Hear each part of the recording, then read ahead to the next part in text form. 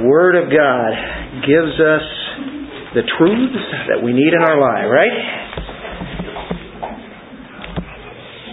Well, in the book of Colossians, we have considered the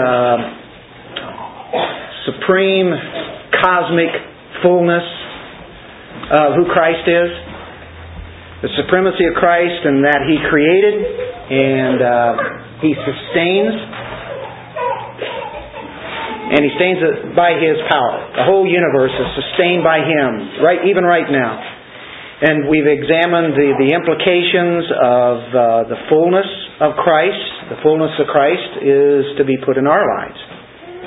That's the very fullness that He creates with and sustains with. So that Christ who created also lives in us. And He wants us to have fullness in every area. And so that's where we went into the area of the new man. And so we have been studying on that the last few weeks, and really from here on to the rest of the book, we'll be dealing with the new man. And it's very practical, and when we were dealing with the subject last week, it was how to put Christ in our life in worship. At the time of worship, how are we to respond as far as relations are concerned in the worship of God? And of course we have to have first what? The Word of Christ richly dwelling within us. And if we have that, that means we have the Holy Spirit who is filling our lives, as it says in Ephesians 5. So with the Word of God and the Spirit of God, we have the fullness of God in the person of Christ. And in that, we are here to teach each other, admonish each other, to sing psalms and hymns and spiritual songs with thanksgiving, as we dealt with that passage last week. And as we worship and offer all of this up to God, we are doing it in the fellowship of other believers. What a privilege. What an honor. What a blessed experience it is. I can't think of anything better. Can you? There's nothing better when God's people come in truth and in spirit and are able to relate that. So we continue with a relational aspect. Not only are we to have relations in the church, but there are other aspects that we are to have relations in, and that would be the home and the workplace.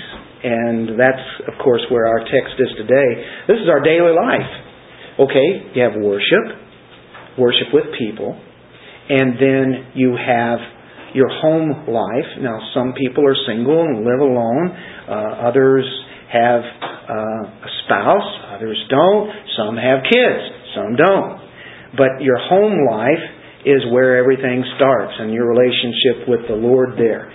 And when you have the Word of God and the Spirit of God that's filling your lives, not only on Sunday but every day, then we can function in the design that God has planned. Now, I would dare to say that the world is doing the things that God has designed and planned, right?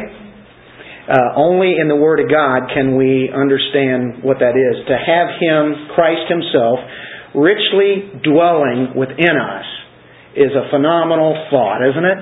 I mean, I really can't fathom all that means, to have the fullness of Christ in me, richly dwelling in.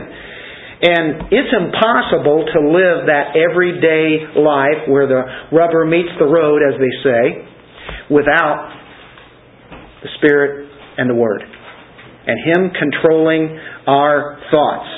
And to have those relations with people that we're to have as far as God is concerned. But we've all failed. We have failed in our relations with people. We've fallen short in some manner or form. We did that in the past life, and we still do. We still fail in those kind of relations. Society exhibits consistently the inability for people to get along. And it doesn't take much to find out what's going on out there in the world as far as people getting along together. Now, you can imagine if we just take our own lives and think about it, in the past and even now, there are sibling rivalries. And I've got a feeling somewhere along the line we'd probably have a good example right back there. Somewhere along the line, those three kids have probably had some kind of disagreement amongst themselves somehow. Just three little innocent-looking people right there. I'm using them as an example because they're not paying attention to me anyway, so I can get away with it. and their parents, now I've got one of them looking at me. And their parents are going, yeah, tell them. But we all remember, if we had brothers and sisters, we had some kind of little rivalry going on. And then, of course, you had the breakup of marriages, and we know how that is in the world, and we know about crimes. People just aren't treating others right. And then, of course, international confrontations, the wars that are going on. The world every day is consistently showing how sinful they are just by their relationships. Come on, can't we just all get along? No, we can't. We can with the power of Christ. But it won't happen until Christ comes back. Well, what's the problem? Well, it's called man being apart from God.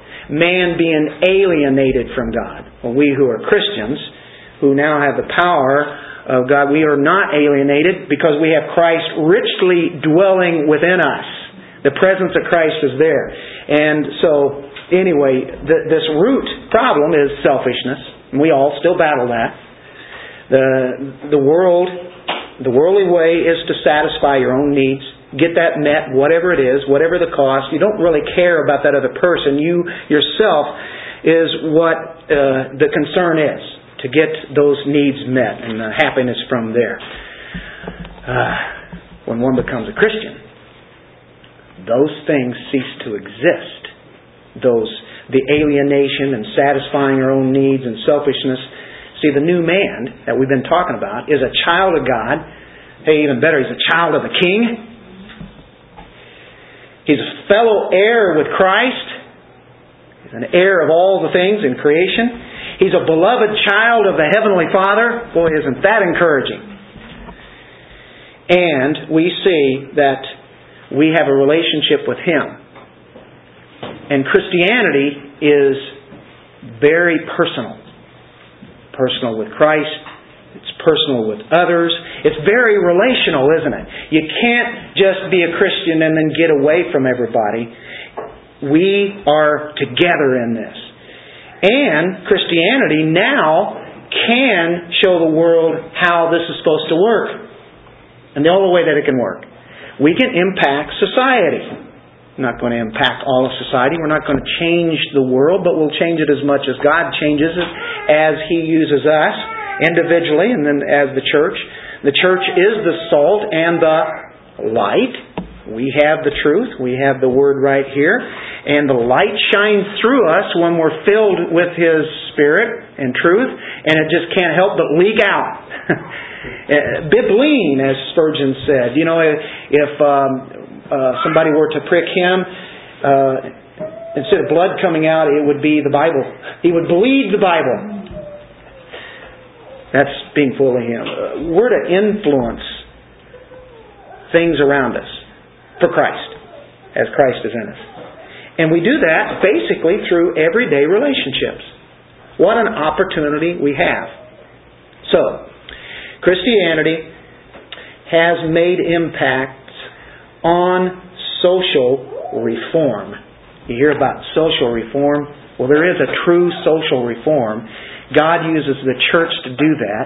And if you look down through history, you'll find out that's exactly what He has done and is even doing right now. In our Wednesday night Bible studies, we've been talking about through history of the church, how God has impacted society by the church. And we have kept His truth marching on. And then, of course, you think of the Reformation.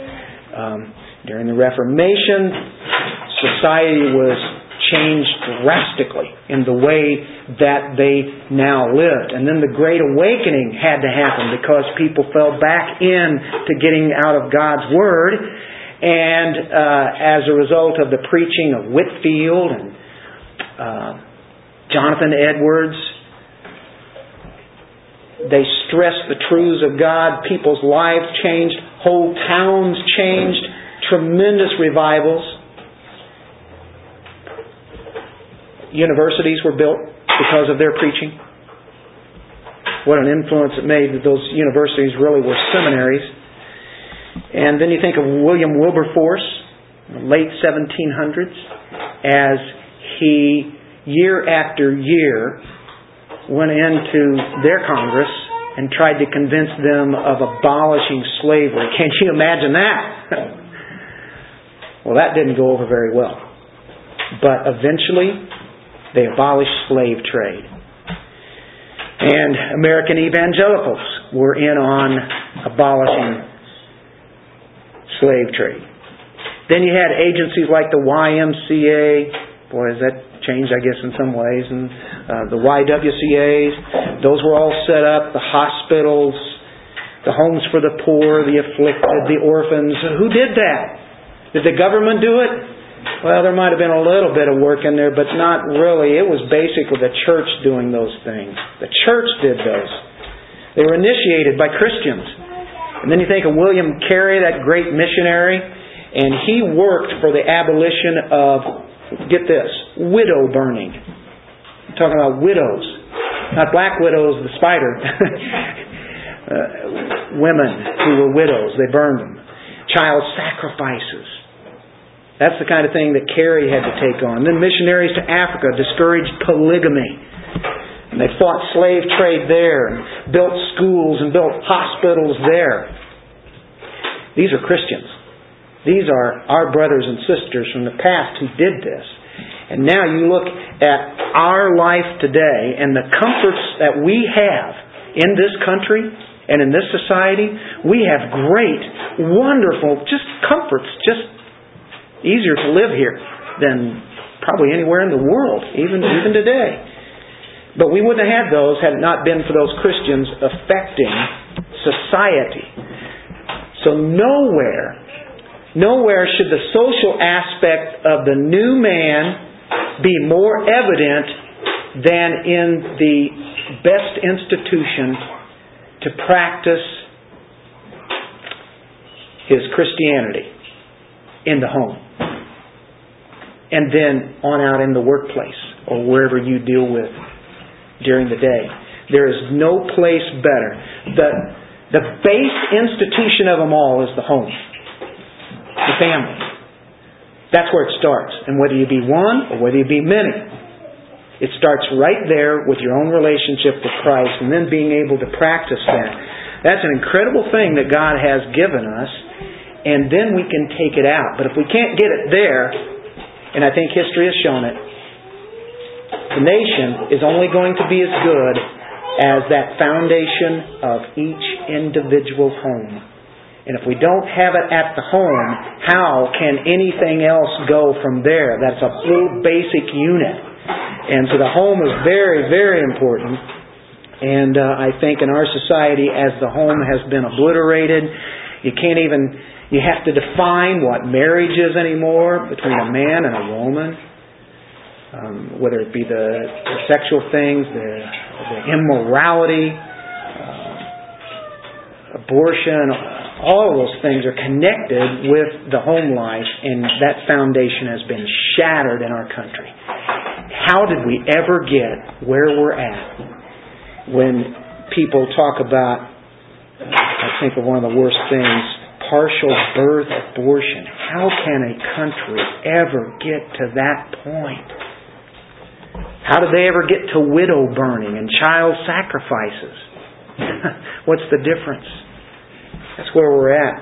Well, Paul, through the Spirit, gives us instructions on how a nation, because of its families, can live the way that God expects. And there are two things that really, I think, stick out in the section that we're dealing with today. It's called authority and submission. And those two terms have been so muddied and blurred over, nobody even wants to talk about it. But they're very key. And authority and submission, you learn it at home. You can't learn it anywhere else, because then after the home life, then you take it out to work, to church then, and to the government. It expands everywhere. And with an understanding of authority, then there's what it will be. Can you imagine that in the schools today, school buses, it's hard to practice authority there, for they might call the principal, but they might call the police on you. Might call the parents on you, and all of a sudden you might have a lawsuit or something, right? Authority and submission, the principles that are found in the doctrine of the Trinity. Authority and submission. No more beautiful example than the triune God where you see that practiced. It's a beautiful thing. Jesus Christ, the Son of God, who is equal with the Father, yet is one who is under the authority of the Father. And so is the Spirit to the Son and to the Father. And yet they are perfectly in union. And not one is better than the other, or higher, or more of a deity. But that's the way that He works there. So the home, then, being a Christian home, can now reflect what the Trinity looks like. That's an amazing thing. We can show how authority and submission works in the Trinity by our own lives. That's rather difficult. But with the power of the Word and the Spirit, we can do that. So let us see how our lives can make an impact on this dark and dead, corrupt world that's around us, that surrounds all of us. Let's shine that light out of our lives with the love of Christ on the world. Let's read this, chapter 3, verse 18 of Colossians. Wives, be subject to your husbands, as is fitting in the Lord. Husbands, love your wives, and do not be embittered against them. Children, be obedient to your parents in all things, for this is well-pleasing to the Lord. Fathers, do not exasperate your children, so that they will not lose heart. Slaves, in all things, obey those who are your masters on earth, not with external service as those who merely please men, but with sincerity of heart, fearing the Lord. Whatever you do your work heartily as for the Lord rather than for men, knowing that from the Lord you will receive the reward of the inheritance. It is the Lord Christ whom you serve. For he who does wrong will receive the consequences of the wrong which he has done, and that without partiality. Masters, grant to your slaves justice and fairness, knowing that you too have a master in heaven.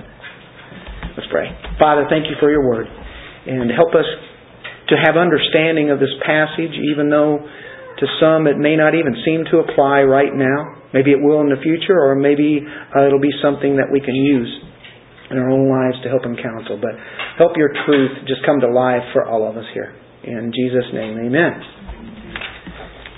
Yeah, that's what I'm saying. As we're going into this text here, it's a very well-known passage. And of course, Ephesians is the same thing. After it comes out of being filled with the Spirit, then it says this after we sing psalms and hymns and spiritual songs, and it takes it to the home and then to the workplace. And only it goes a little more with depth. Each section has more verses. And Colossians just gives us a good overall general outlook on it. We could spend weeks on this. But we're not going to do that. We're going to move through it. It's something that this church probably hit on many times in its early days. And of course, we've changed drastically since those early days. But some of you might remember when we did these, and we did conferences where we would have invite other people and for teaching what the family was about. And there's so much information on that. And all this week I was trying to figure out how can I make this something that is real to all of us, because some of you might be single and saying, I'm not a wife, or I'm not a husband, maybe I will someday, or I have been that, and I'm not going to be anymore. And you can say, well, what does this mean? Well, I hope that I can make enough impact. And there are some here that this directly applies immediately. And some of us have kids that are already grown up. And, we're not raising kids anymore. So how does that fit in, But the Word of God has news for us and instructions constantly, and it always has some kind of meaning. And if we'll dig deep enough. So I've got to put it in a way that will be helpful to all of us, and if nothing else, for something that just reminds us how God's authority and submission works, and if I can ever use that to counsel with. Many times you probably have had the chance to maybe talk with people who are having difficulties at home, and you turn to Ephesians 5. You might turn to Colossians here. Ephesians 5 has more stuff to it. Of course, you could turn to Genesis, you can turn to 1 Peter 3, and it shows here's how God has designed this, and this is how it's supposed to be. And so, we have all the answers right here. The world is telling us so many different things. But so we'll look at this and try to bring some kind of freshness to it and see how it applies to all of us somehow. Wives, be subject to your husbands as fitting in the Lord. First of all, we'll just look at the context real quickly. Remember, this is the Roman world. The Roman world was full of slaves. It was reported to be, by the historians, half of the population were slaves. And so when it comes to the slave part, we'll recognize that. We can say, why do you say slaves now? Well, the women were considered to be almost like slaves, and many of them were literal slaves. The Jewish point of view was that's basically what they were. They were things. They were living things to be used however they wanted to use them, as far as the men were concerned, the husbands. And so he possessed her. He owned her. And as far as the flocks are concerned, she was equal with the flocks. The material goods. That's really what she was to the Jewish husbands. That is not biblical Judaism. That is Judaism and its humanism. But that's one thought. And of course the Roman world, really the woman lived a life of seclusion. If she was a reputable woman at all, she would be secluded and kind of put in the background. And all the privileges belonged to the husband, and all the duties belonged to the wife. And so we have this being addressed. Paul brings us forth, and I think we have a demolishing of a bondage of that. Paul addresses the wife first. Not that she needs to be addressed first, but that's where he starts here. He uses the word subject. I'm not going to spend a lot of time on that. Done it very many times. The word is hupotasso, and it means to be put under, to arrange under, to put yourself underneath, willingly, voluntarily. That's the thought. I don't know of too many other statements that will rouse the ire of our modern society with all of its right-seeking, power-seeking culture than this. I can't imagine any other statements that would be something that people would start throwing things at me if I was in a different crowd. If I was outside and I just started talking with people, maybe one person or people overhear it, and all of a sudden you're going to get some kind of abuse being hurled at you if you just read this. As soon as you'd say the word subject or be in submission, right? Now, it's a military term.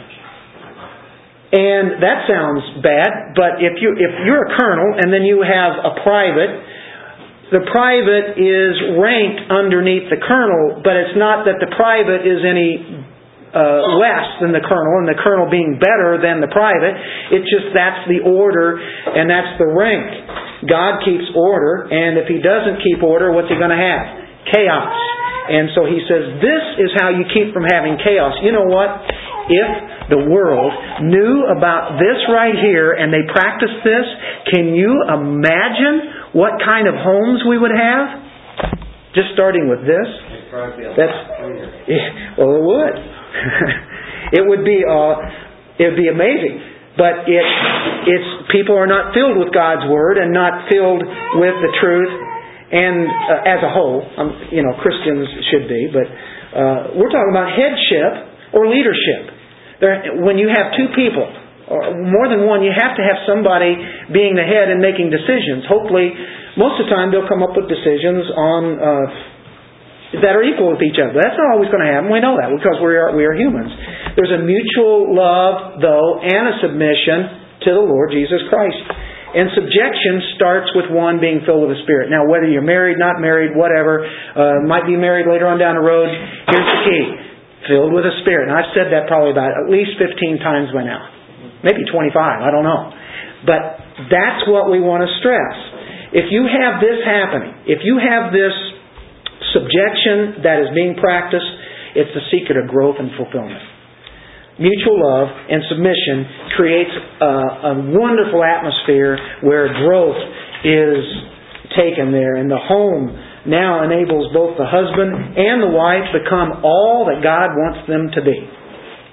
Right there. That's a joyful submission is what it is. It's something that is evidence that a wife belongs to Christ. That's really who she belongs to. We could turn to the Ephesians 5. It's 22 through 24. I'm not going to read that for lack of time. But there it uses the word be subject, hupotasso. You look in Romans 13:1, and it says that we as Christians and all people are to be subject to the government, to arrange underneath that, because they are here to protect us. I think sometimes they have lost that not to rule over but it's called for the people, by the people, but at the same time it's something that protects and makes things better rather than getting bigger and then all of a sudden people are in a bondage. That's not what he's talking about. And then Jesus, when he was a little boy, put himself in subjection to his parents. I think in Luke 2:51, it might be interesting to see that there. This is Jesus.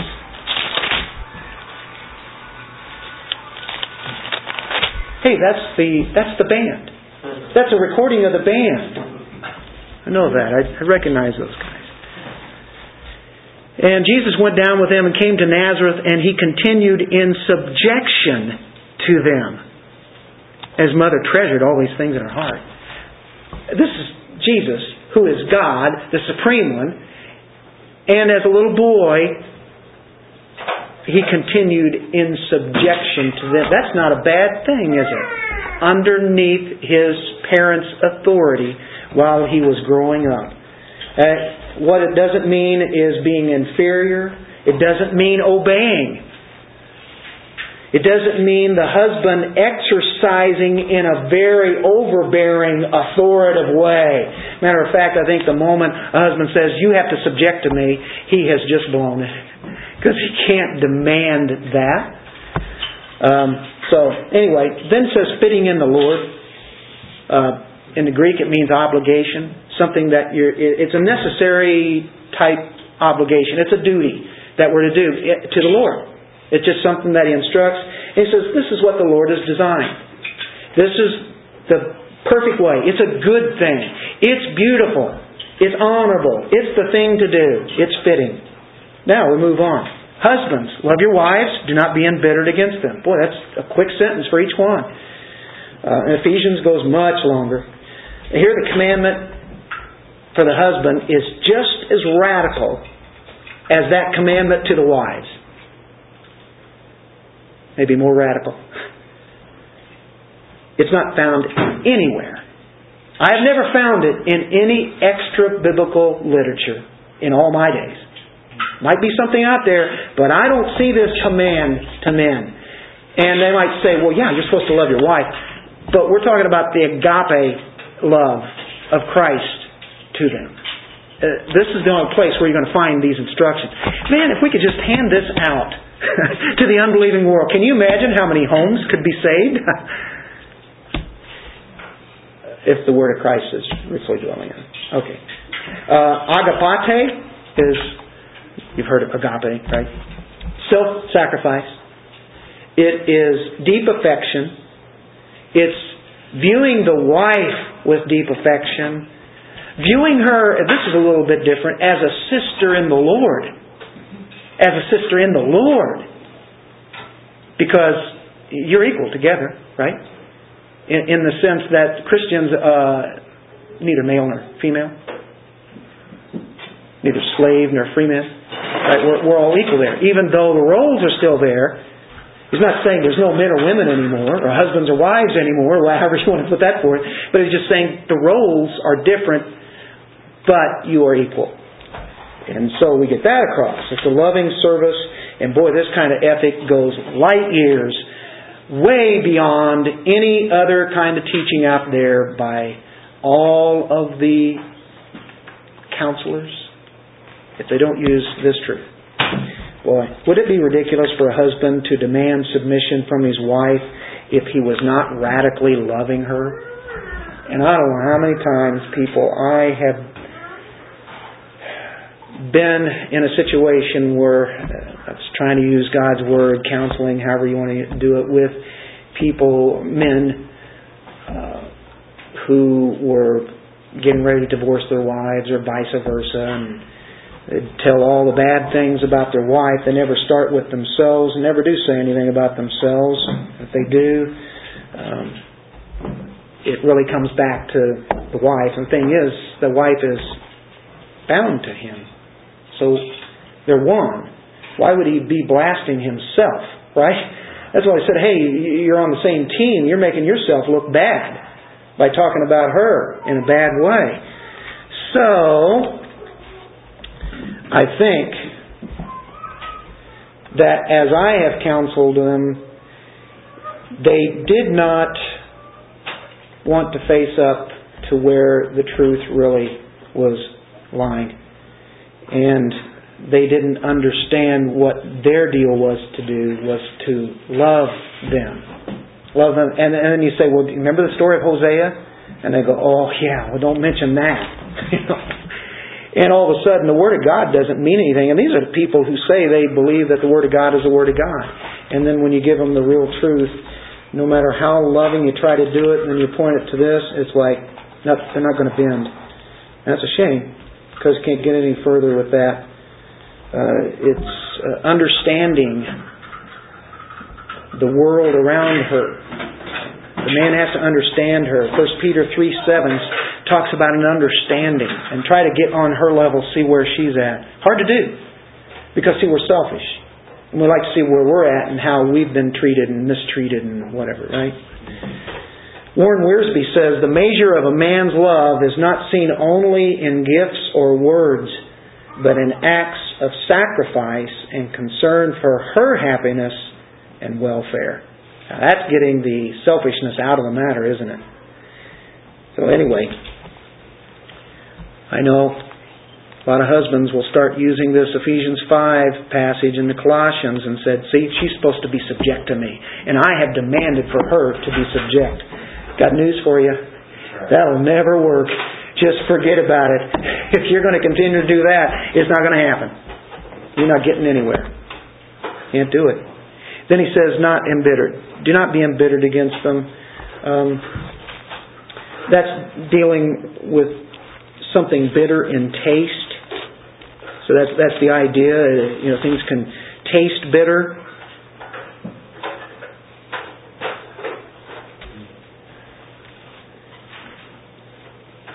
Remember this in Revelation 8:11? The name of the star is called wormwood, and the third of the waters became wormwood. And many men died from the waters because they were made bitter. Now the thought of this verse 11, I'm not going to even try to get into. There are probably 100,000 ideas and comments on this that will all be different. But I will tell you that he's emphasizing something.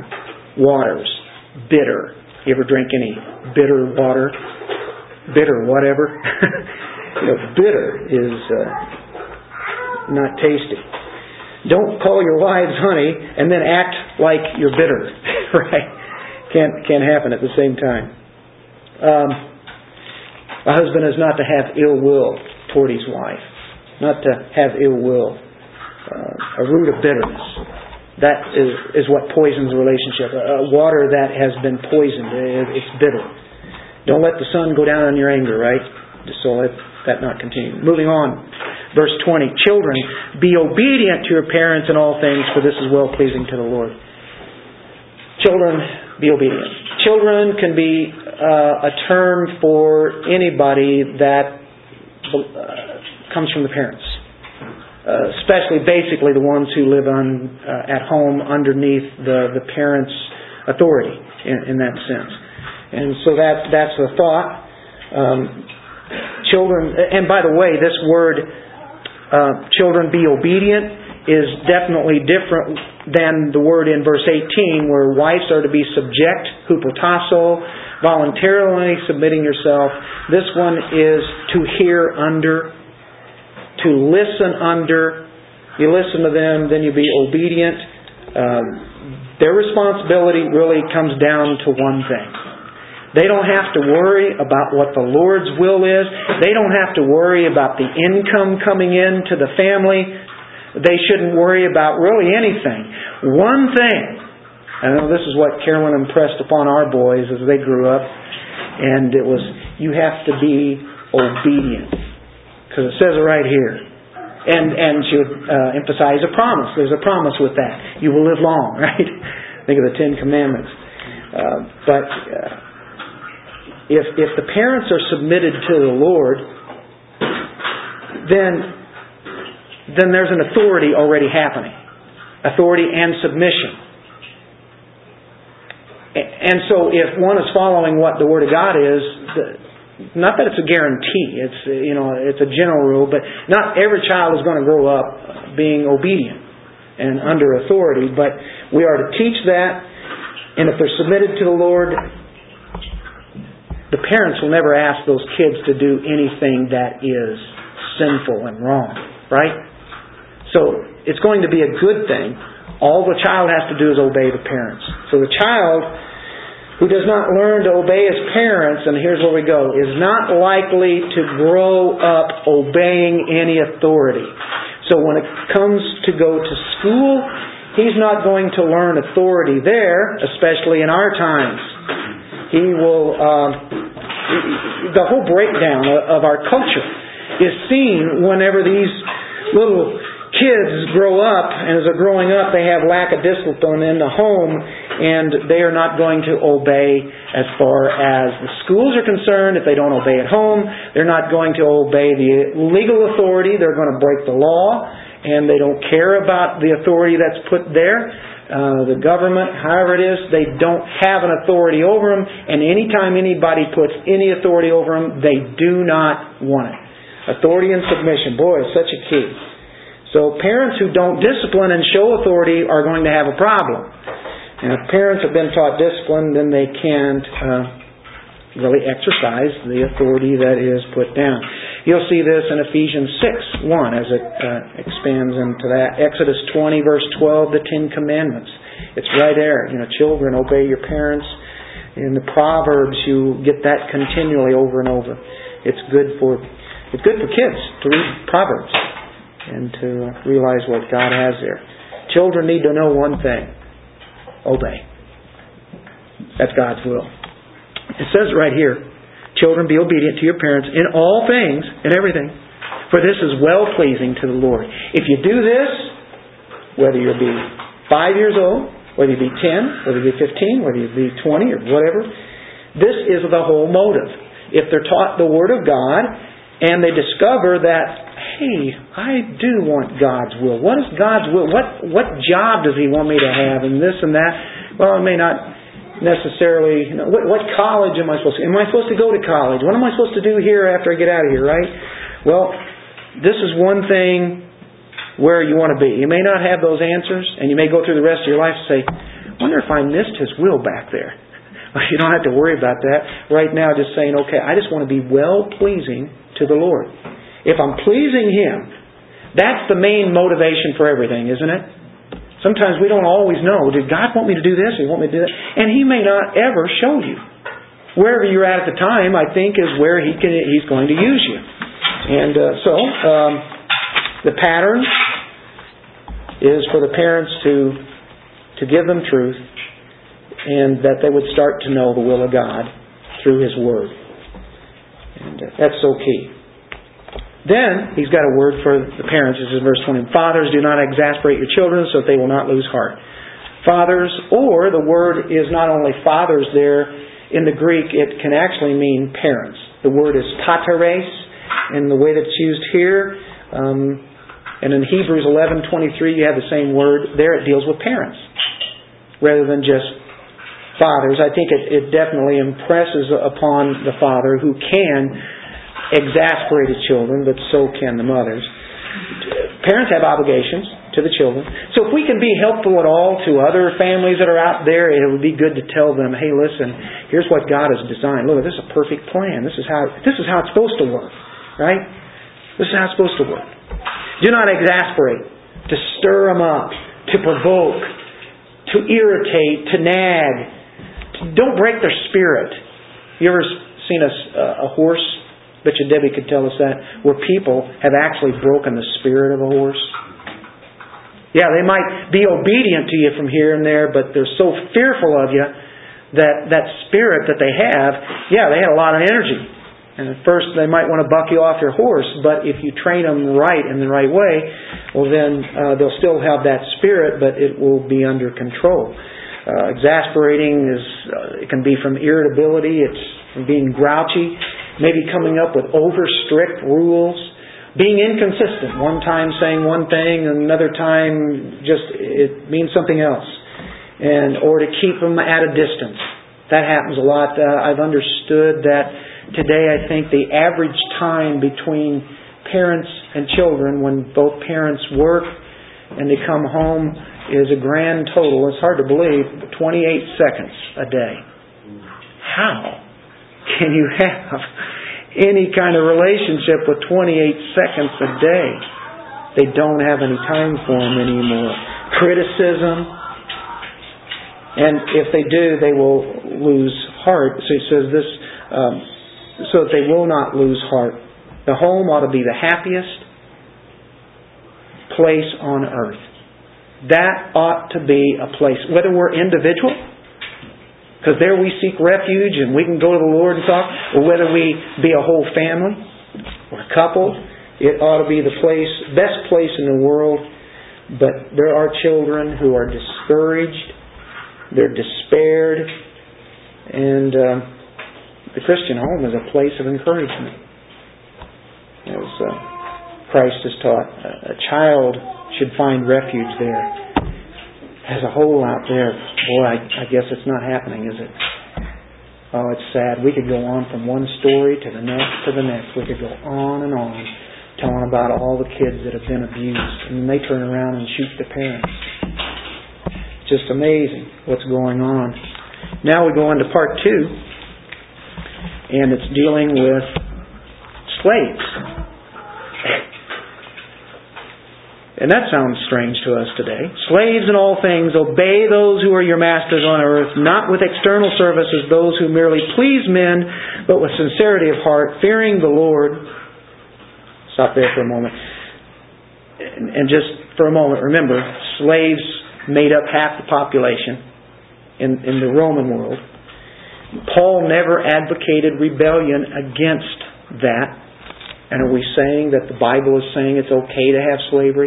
Not necessarily, but that's the way that society, that's the way the government was set up. And how would it have been if the church had said, let's revolt, let's go up against it, and if they don't believe what we do, let's shoot them, or let's take our bows and arrows and let's go and raid them, And that's never how God had that planned. That was the social order of the day. And this is incredible for Paul to tell them to keep obeying their masters. And see, this is why some people have problems with Paul.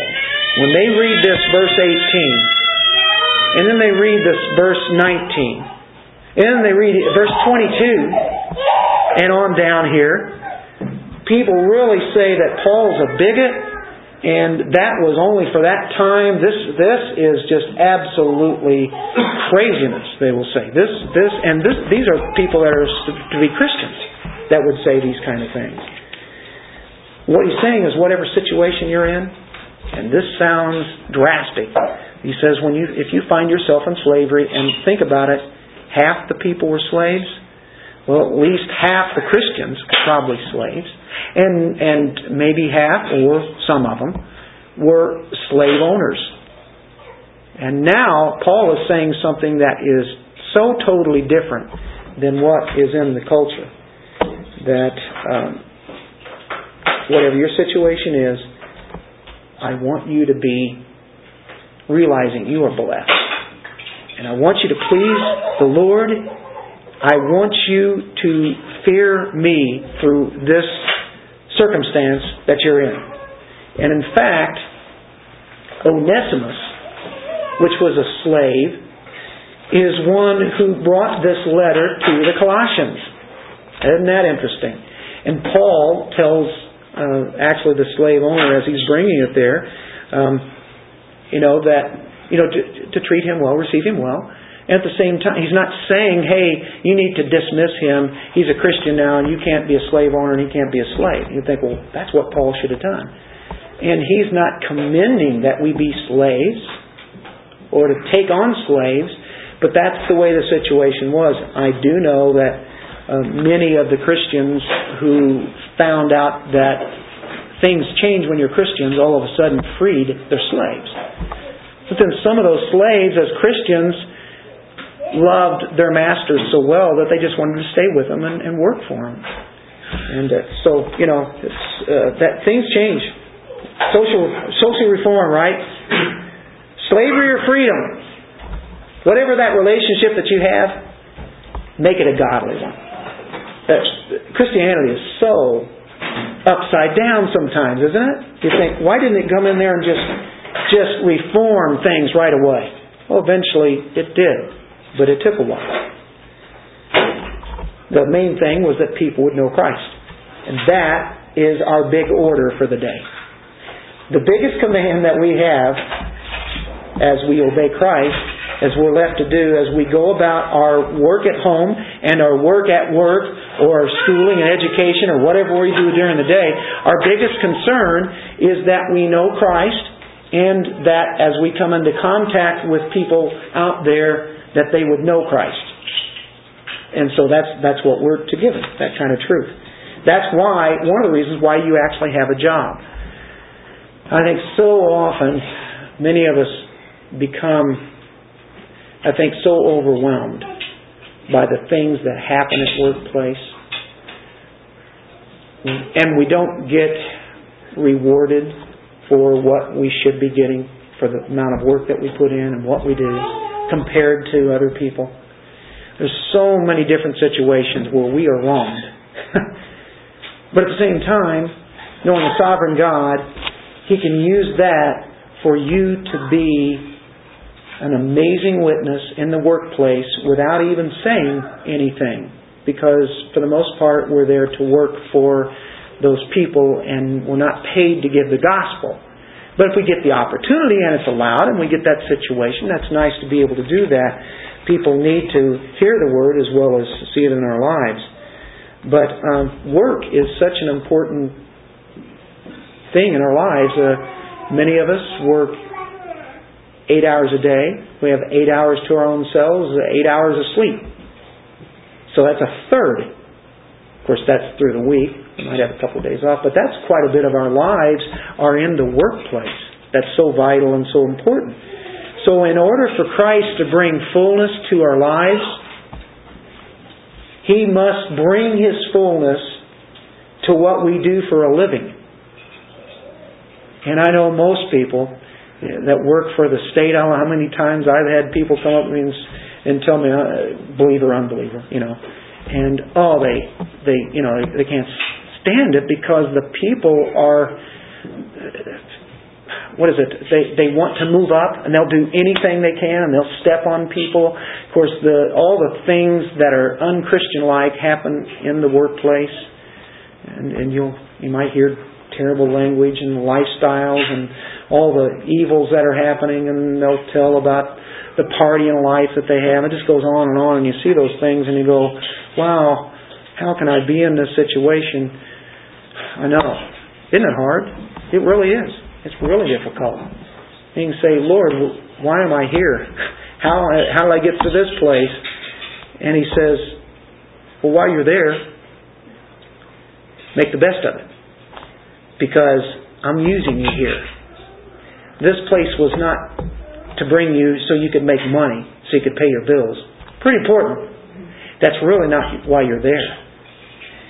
As He says, Slaves in all things, obey those who are your masters on earth, not with external service, not just outwardly, as those who merely please men. They work 9 to 5 or whatever the hours are, Monday through Friday, and these days Monday through Sunday. 20 hours a week, a couple hours a day maybe. Not merely to please men. You're not there to please them, although that's really what you want to happen, but with sincerity of heart, fearing the Lord. Now that really brings things into the way that the Lord has in mind. We are to do these things from our heart, fearing the Lord. That's not natural. That's not fair. See, now you start putting the Lord into it here. This is where it's incredible to think that this is an evil world, a sinful world, and yet God puts us into places where there's just evil and corruption going on. And yet, He says, fear the Lord while you're there. I'm saying this to encourage us, because we have to face things in the world which we don't. Wouldn't it be better if we could just meet together every day and just be fellowshipping and worshiping with the Lord? We didn't have to go out to earn money to pay our bills, and we'd all just be worshiping God. What a novel thought. Matter of fact, that probably will happen one of these days. Oh, He'll give us jobs. But they'll be perfect jobs where there's no sin. We don't have to hear all the gossip that people are talking about. I know that's what happens. That's what goes on. That's people, if they're not believers, what are they going to be doing? They're going to be doing what unbelievers do. They have sinful minds and sinful hearts. That's what they live for. That's what their nature is. And we have to hear that. We are ambassadors representing the King of Kings. Our home is not here, it's there. We've already seen that in Colossians. But we have to be in this muck and mire. And all at the same time, glorifying God. And just saying, the Lord has put me here. And it's tough, and it's hard, and there's some things there that I have a hard time dealing with. That's okay. But you know what? God's going to use this till He moves me along, if He does that. Now, think of what the slave is thinking when Paul is saying this. He writes this. He says, Onesimus, I know you're a slave. Yeah. You take that back to your master. And by the way, I know there's other slaves there. And here I'm going to tell them to obey the masters. Well, I bet that was a big hit. Who is this Paul? What is he saying? We're Christians. We ought to be out from underneath this. I'm tired of this. I've been here for 20 years. I can't stand it. Hey, and if they are released, well, praise the Lord. Great. Where do I go next? Christian slave. A Christian slave owed complete obedience to his master. And they weren't to take advantage of the master if the master was a Christian. Matter of fact, if anything, they should try to even do a better job. God, what are you asking here? Paul, are you sure you were inspired? This does not seem right. Whatever you do your work heartily, as for the Lord rather than for men. You're doing it. You're doing it for the Lord. If you do it for the Lord, then the men are going to be pleased that you're working for. And then again, they may not. They may not be pleased because maybe you're working better than the other workers, and you know what the other workers then do? They get you in trouble, or they make you look bad because you made them look bad. And I've got a feeling there are a lot of you in here that has happened, where you have done your job, and you've exceeded your job, and other people didn't like that to happen. Maybe the boss didn't like that to happen because you outworked them. We're not supposed to work that hard here. It's a strange world we live in, guys. I'm telling you, we are representing the King of Kings to a lot of people who don't know Him. And we're being asked to do some things that are pretty difficult. We should try to do even a better job. we're to do our job whether it is enjoyable or distasteful. This is easy for me to say because I'm out of a job right now. And I can blast everybody here that's working. Some of you are retired, some are not. Some are still working. Some are looking for work like I am. Some working part-time. And so it's easy for me to say this. And then whenever I worked at the store for many years, I really didn't have a lot of people barking over me to do this and do that. So Dennis, what in the world do you know about this? Very little. I've had it pretty easy because I know a lot of you. Really, it is. It's out in the world. Now where you're with Christians, some of you have to do some really unpleasant things. Not ungodly things, but unpleasant. Workers are to have a singleness of heart, full devotion to the position that the Lord has put them in.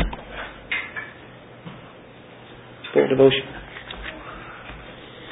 It could be dull. It could be challenging. It could be interesting.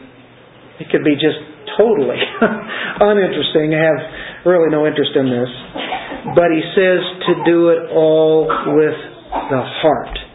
Do your work heartily. Eye service. He talks about being men pleasers here. Maybe making it whenever the boss is in, doing the best job you can while he's watching, and as soon as he goes out of the room, then all of a sudden it's like not doing anything. It's like the room is swept, but the dirt is brushed underneath the carpet. Work breaks, extending them for long periods until the boss returns, and all of those kind of things. Sincerity of heart. We're to put our whole inner man into the effort, regardless if anything or anyone is watching you or not. To put it all there, because who is watching us? And that's why he would say here, fearing the Lord, because that's really the boss. And I think that is probably the best perspective we can take this with. I get up of a morning, I'm not looking forward to going there, and it is really difficult. I understand, I know, okay. But then say, okay, I'm working for the Lord. This can help us as we go through this day. The pagan slave served his master because he was bound by fear. And if he was a lowly slave and he had a bad master, and some of those masters looked upon the slaves as chattel, as cattle, as property, as material goods, and that's all, and they were ones that spoke. They were articulate. But they were no different than any other instrument. They were an articulate instrument. They were in that kind of fear. The Christian slave served his master because he didn't fear the master, but he feared God.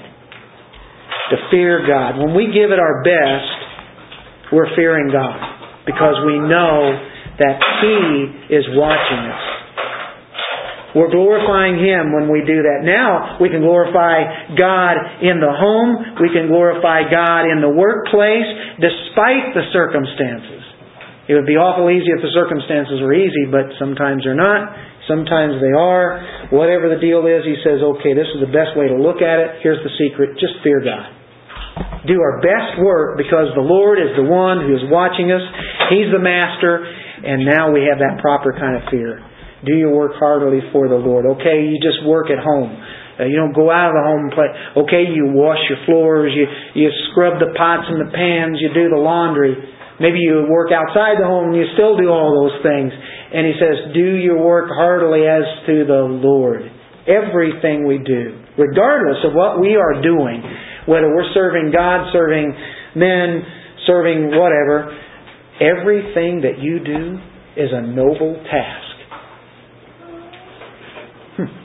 A noble task. You are glorifying God when you're just doing some of the most menial things that ever could be. You're at home and you just have to do some dusting. Give glory to God. It's great that we have dust. has to be put in its proper place somewhere. It's great that we have the energy, the strength to be able to do what we do. You start counting all that, and that's why He always says in Thanksgiving, right? What a high calling. Scrubbing the pots and the pans. A high calling. Give glory to God. So, it's a noble thing. And get this. Knowing that from the Lord you will receive the reward of the inheritance. You think you're receiving the reward here? Probably not. You probably don't feel like you're getting what you really need. And I'm just barely getting by. Hey, I'm not even getting by. I'm falling short every month. It's getting less and less because the cost of living is like this, and my salary is the same or less. How can I meet this? And they're not paying us for what we're actually worth, what we're doing compared to what other people are getting or whatever. I know. And there's going to be more of us. I think eventually, if it keeps going the way it is, we'll be very blessed to be able to even pay those bills. It could be very serious that we could get into that kind of situation. Not to worry us. Just saying, if that came out to be that, what do we do? What do we do? Keep doing the best that you can, glorifying God, realizing that's where He's at. Look for His will. He might have another place for you. Then again, He may not.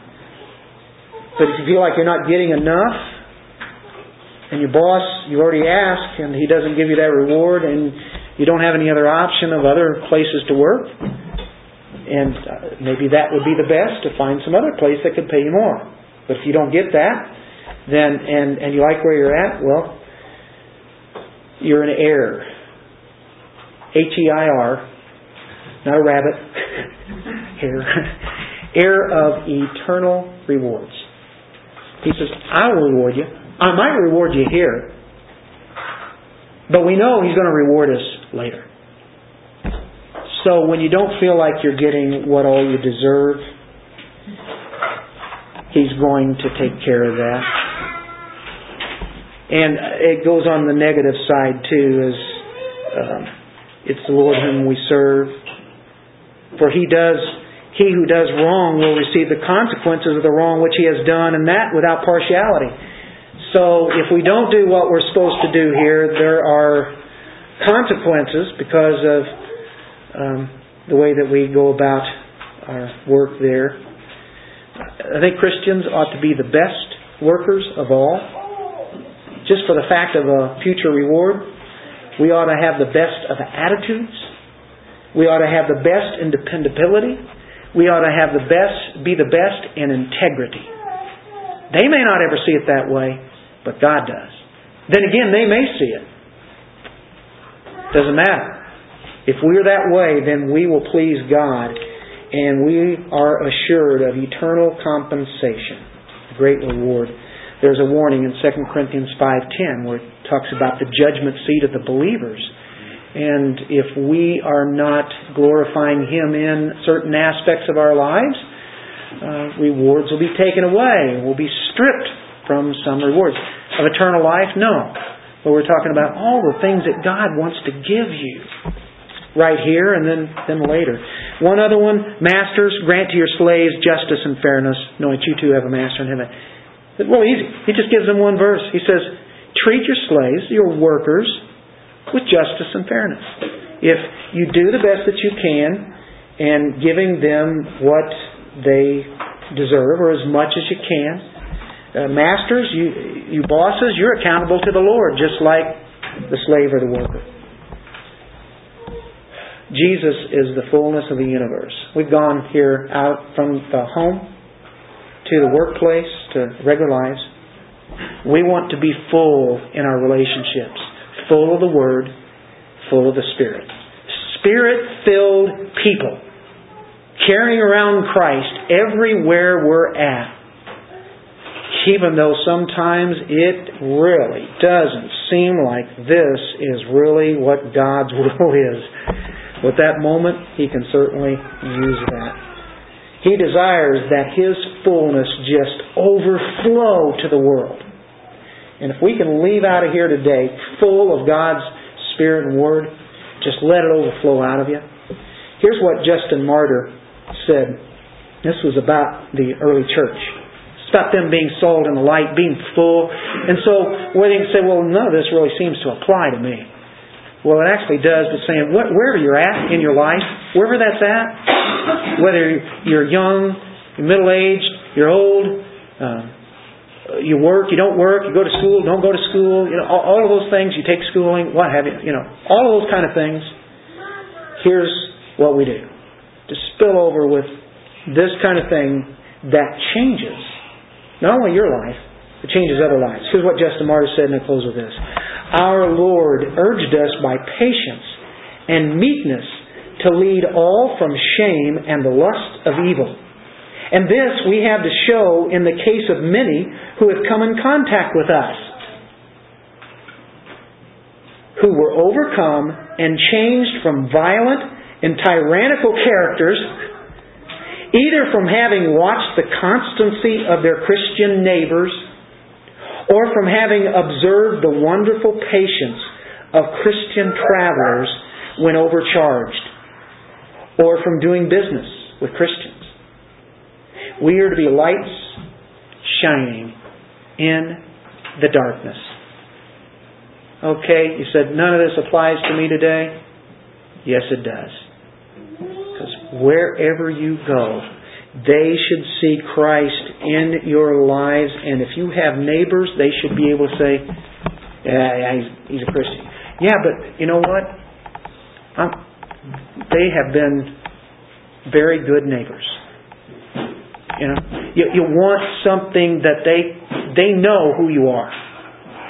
But if you send signals that you are like the world and even worse, it's even going to sound worse to them because they're going to use that against you. They're watching you. But even more important, the Lord is watching us, and we are to fear Him because that brings Him glory, and that's good for us. What do we get out of it? We inherit the world. We inherit all that God has. Let's pray. Thank you.